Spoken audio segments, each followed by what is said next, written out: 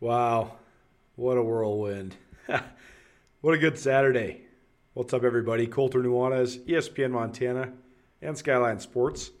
It's a Big Sky breakdown of sorts. Also, just your post-game recap from both sides of the Continental Divide. I'm sitting here in the coach's box at Bobcat Stadium.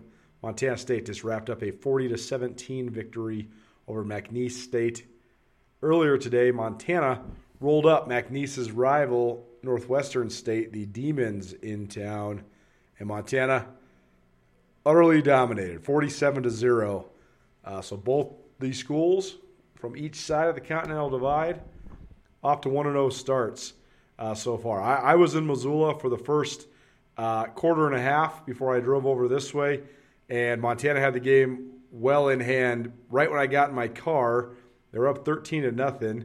Mitch Roberts had scored a pair of touchdowns, effectively doubling his career total for touchdowns just in a single game. Mitch Roberts has had the unfortunate fortune of being tackled inside the 10-yard line. I think we were counting it up.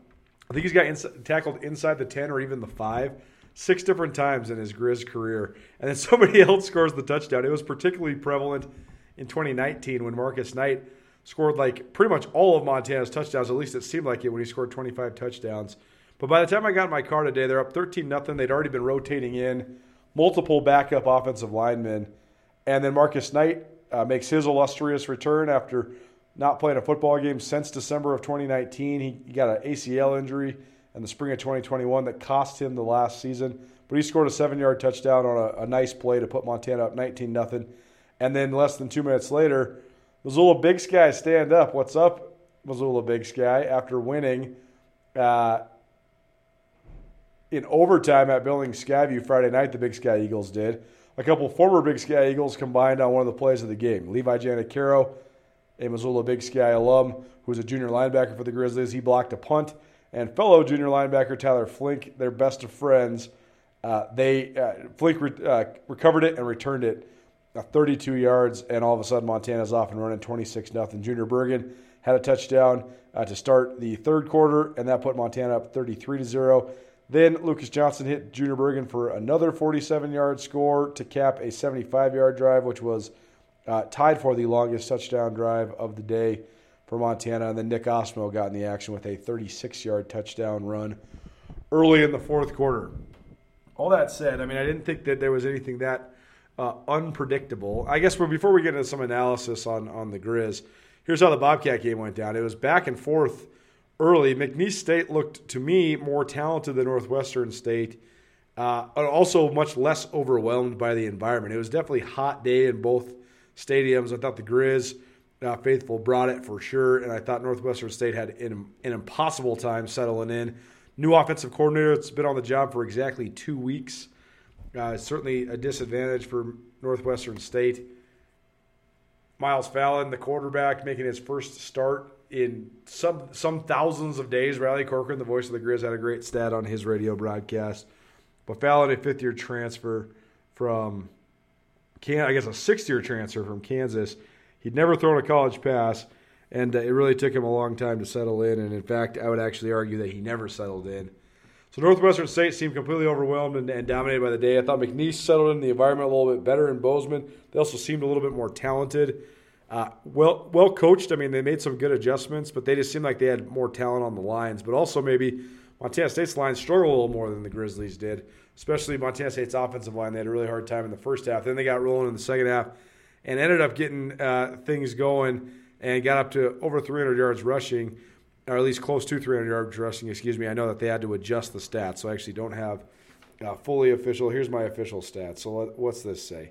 Officially, Montana State ends up rushing for 359 yards, so 541 yards of total offense on 80 plays for the Bobcat offense. So first game, a lot to improve on both sides of this thing.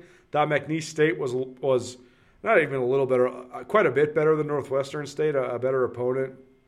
But the Grizzlies played exactly on brand. They looked like the swarming defense that's expected to be one of the best defenses in the entire country. They looked like one of the best special teams units around just like they did a year ago. I mean, they basically looked exactly like they did a year ago, except for they had Marcus Knight back at running back. They have more depth at running back than they did a year ago, more experience at running back than they did a year ago. I think they still have some struggles on the offensive front. We're going to get to that here in a little bit. They have another outstanding freshman punter, Brian Buschini. I don't know if he'll be missed as much as maybe people thought because Patrick Rohrbach looks like a carbon copy. I mean, he looks absolutely excellent. A Kalispell Glacier product who made his first start at punter today. And more than anything, though, I think Montana looks a lot better at quarterback. I think that is certainly a welcome sign to Griz fans. I think on the Montana State side of things, Tommy Mellott, the question of was last year catching lightning in a bottle? I don't think you can say that yet, but I thought Mellott struggled early. He had a really hard time reading defenses. You could tell that McNeese State had a good plan against him. You could tell they had studied up thoroughly on Mellott's 4-game run, I guess 3 1/4 game run through the FCS playoffs from a year ago, and this was Mellott's first regular season start. But he ended up finishing 10 of 18 for 163 yards, 2 touchdowns, got sacked twice. But overall, the Bobcat offense, the highlight of the day was Lane Sumner. He had 176 yards rushing on 24 carries. Kagan Williams, the San Diego State transfer that's slated to start ahead of Isaiah Fonse, Brett Vigen said after the game that he suffered a non-football-related, non-practice injury. So I don't know what that means. I don't really even know where your mind goes for that. I mean, who knows? Who knows what happened to Kagan Williams? Elijah Elliott was not available today either. And Isaiah Fonse, the All-American running back, of course, not available. So all that said, to get 176 yards out of Lane Sumner, a career high out of the Huntley Project product, really, really good effort by Montana State. And I thought that the game swung late in the first half when Montana State went for it on 4th down. Ty Mellott threw a back shoulder fade to Willie Patterson for a touchdown to put the Cats up 17-10. And then out of the halftime locker room, the Cats dominated the third quarter. They almost had 250 yards of total offense in that quarter alone. They scored 16 points. Tommy Mellott had a great touchdown pass to Ravy Alston. In the corner, Sean Chambers had one of his 2 rushing touchdowns. And despite a 66-yard touchdown by McNeese State early, then Mellott got in the action. He scored on the ground as well. So all in all, good day for both the Montana schools. I thought both of them were pretty on brand. I thought Montana State didn't look very good in the first half. I thought the Grizzlies looked great throughout. But that's not to say that the Griz are without fall. This is your post-game podcast. We'll be doing this each Saturday into Sunday. You can hear it on ESPN Radio as well as on the Big Sky Breakdown podcast channel on SkylineSportsMT.com. I'm going back and forth and kind of just rambling here. So let's get into the Griz game and just really diagnose this thing. I thought that the Griz had a great script the first quarter. I thought their offense looked great. Lucas Johnson, as advertised, maybe even better than advertised. Mitch Roberts looks like the captain that he has been voted to be and looks like Mr. Reliable, but also a guy that can make some plays. He certainly had his best game as a Grizzly. Not only did he double his touchdown total, but he also hauled in 6 total catches, which was a team high. 103 total yards was the team high. And then he tied Junior Bergen with those 2 touchdowns. Overall, Johnson finished 15 of 24, 208 yards, 4 scores. He also rushed 7 times for 76 yards. And the Grizzlies ended up rushing 42 times for 240 yards. So an even 5.5 on the dot yards per carry for the Montana offense. After those first 2 touchdown drives, I thought Montana's offense, I thought the offensive scheme looked very inconsistent and very out of sorts. But that seems to be a trend the last couple of years with the Griz. And you wonder if that's because they were working in so many different guys. Like after they got the 13-0 lead, they were trying their hand to try to get as many guys on the field. I'm not sure. That's something I'm going to ask about next week. To be sure, they had their second-team offensive line in the game early in the second quarter. So they were certainly not scared to rotate there and see guys get some playing time there. But as was the case last year, Bobby Hauck is going to manage a game and dial stuff up when it feels like he needs to. And as Sean Rainey from SWX Montana Television tweeted, if you don't change your punt protections or your vanilla in your schemes on kickoffs and kickoff returns, Montana is going to expose you. And that's exactly what they did. And so despite using most of the end of the first quarter and the early second quarter to get a bunch of guys in the game, particularly on the offensive line, they made sure to get Marcus Knight's appetite satiated just a little bit by getting him that nice touchdown run. And he got himself that run. It was a really good-looking run. And I thought he looked good coming off that injury. Certainly a welcome sight for Griz fans. But then last year, when Montana would scheme up great special teams plays, when they would capitalize on them, they had opportunities to then avalanche opponents. When they wouldn't capitalize on them, then it was an area of frustration and an area where games would kind of get away from them, or when the momentum would get away from them, I should say. Because, last year, a 10-3 team, no game really got away from them. They lost by a single score to Eastern Washington and Sac State for their 2 regular season losses, and then got rolled up a little bit against James Madison, partially because a couple of their best offensive players in Cam Humphrey and Sammy Akim both got knocked out of the game. But I thought that it was sort of just a deja vu moment, but also just a sign that this is, again, going to be almost certainly one of the best special teams units in the country and a team that can really swing the momentum with their special teams. Levi Janicaro he's one of my favorite players on the Griz. I love his heart and soul. I love how hard he goes. He is just a weight room warrior, and he translates that strength onto the field. He's had the misfortune of being behind Patrick O'Connell, an All-American for the Grizzlies, for a long time. But Janicaro plays with so much heart, and what a cool moment for people that have connections to Big Sky High School, including myself, Colter Nuanez, who's an alum of Big Sky High, and Matt Johnson, the head football coach there, was texting with him today after they had their great 20-14 overtime win over Billings Skyview. Janicaro to block that punt, and Tyler Flink, his high school teammate, to harness it and recover it and return it for a touchdown.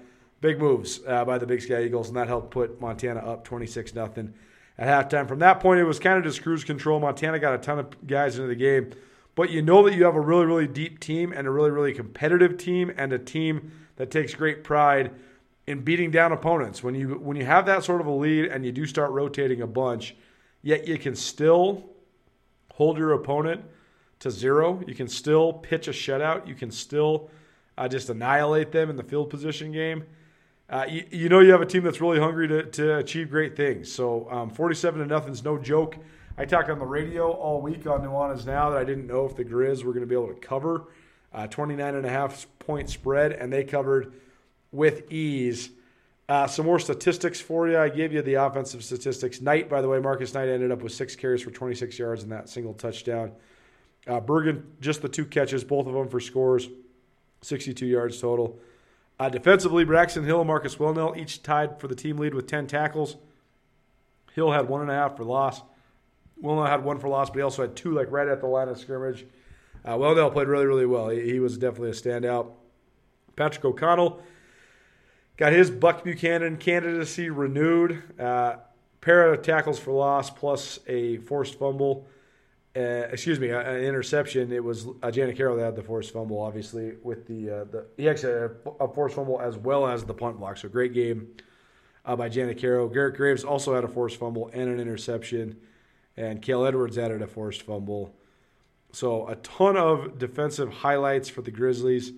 The tail of the tape, they ended up giving up 16 first downs, although Northwestern State never advanced into Griz territory. So an utterly dominant defensive effort, 33 yards rushing, 1.1 yards per carry for the Demons. They had 51 lost rushing yards among Montana's variety and array of tackles for loss.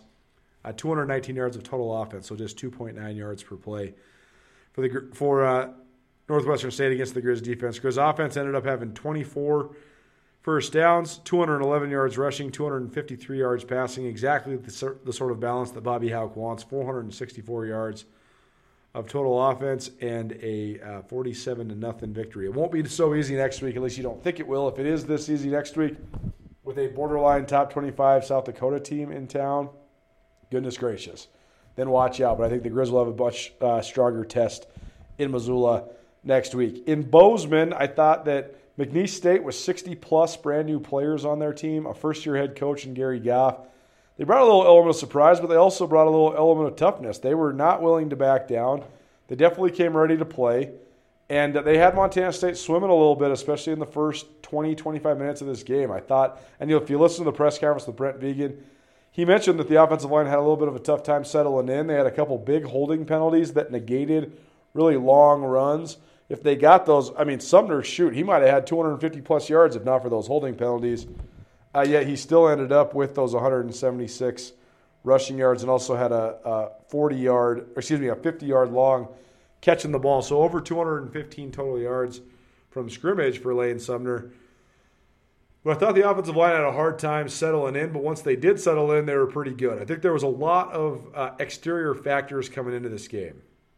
Brent Vigen's second season at the helm. Open it up at home instead of on the road like they did last year at Wyoming.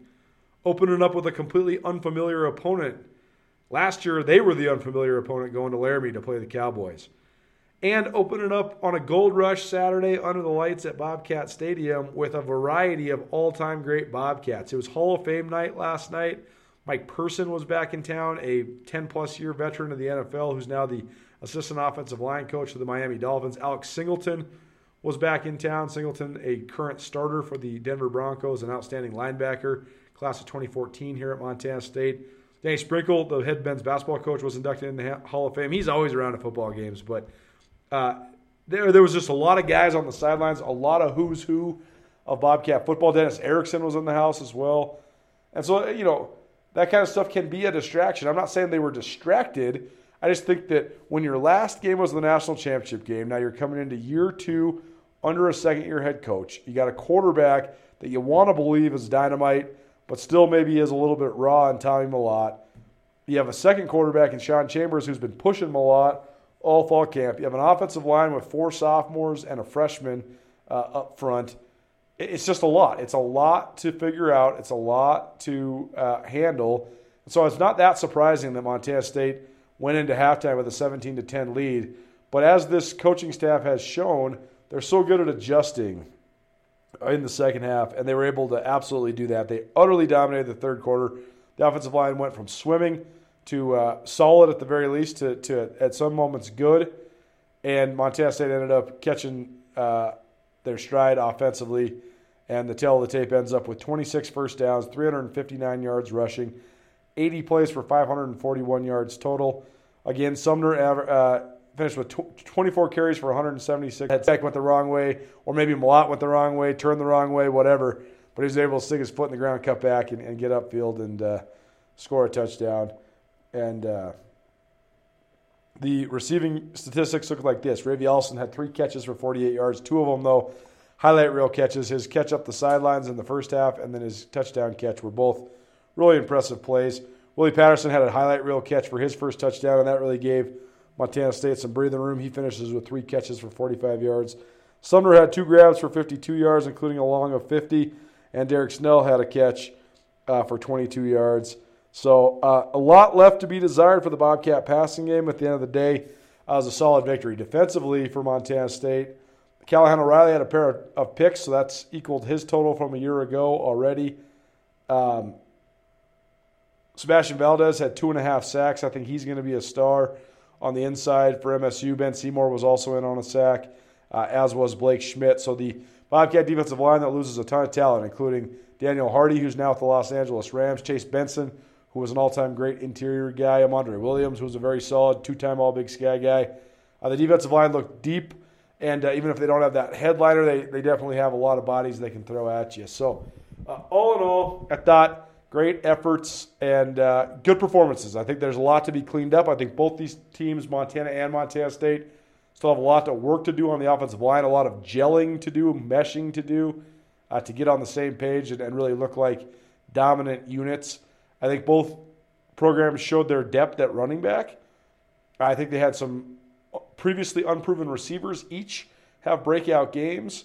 And I thought the Griz defense looked absolutely as advertised, ferocious. And I think that's exactly what people expected. But to put that on display at home, a very good effort. And I think that Montana State, for as much as they were sort of sputtering and up and down offensively early, I thought they caught their stride late, and maybe that's some momentum they can build. Montana State, they host Morehead State next week here at Bobcat Stadium. So there's your quick hitter. That's some of the statistics. We'll have a full breakdown for you on the Montana Football Hour. That'll be the first hour of Tuesday's show on Nuanez now from 4 to 6 p.m. on ESPN Missoula on 102.9 ESPN Missoula, as well as on SWX Montana Television around the state of Montana and on the new ESPN Montana app as well. No show Monday because it is Labor Day. We'll be back at it Tuesday. So tune in then. We'll also have plenty of coverage for you at SkylineSportsMT.com. We'll have the podcast audio. I must apologize. My cell phone died during the filming of Brett Vegan's press conference. So trying to get that exported, what I did get. We will get video for you at some point, but we have full coverage of the Griz game, gamer from Andrew Houghton, and a video from Brooks Nuanez. We'll have a story from Tom Stuber tonight about this Bobcat game, plus this podcast, and a bunch of photos from Jason Bocci, and we'll get that press conference video to you as soon as we possibly can. Thanks for being here. Big Sky Breakdown, SkylineSportsMT.com. We'll see you next week on Nuanez Now on ESPN Radio, SWX Montana Television, and the ESPN Montana app. SkylineSportsMT.com. We'll see you next week on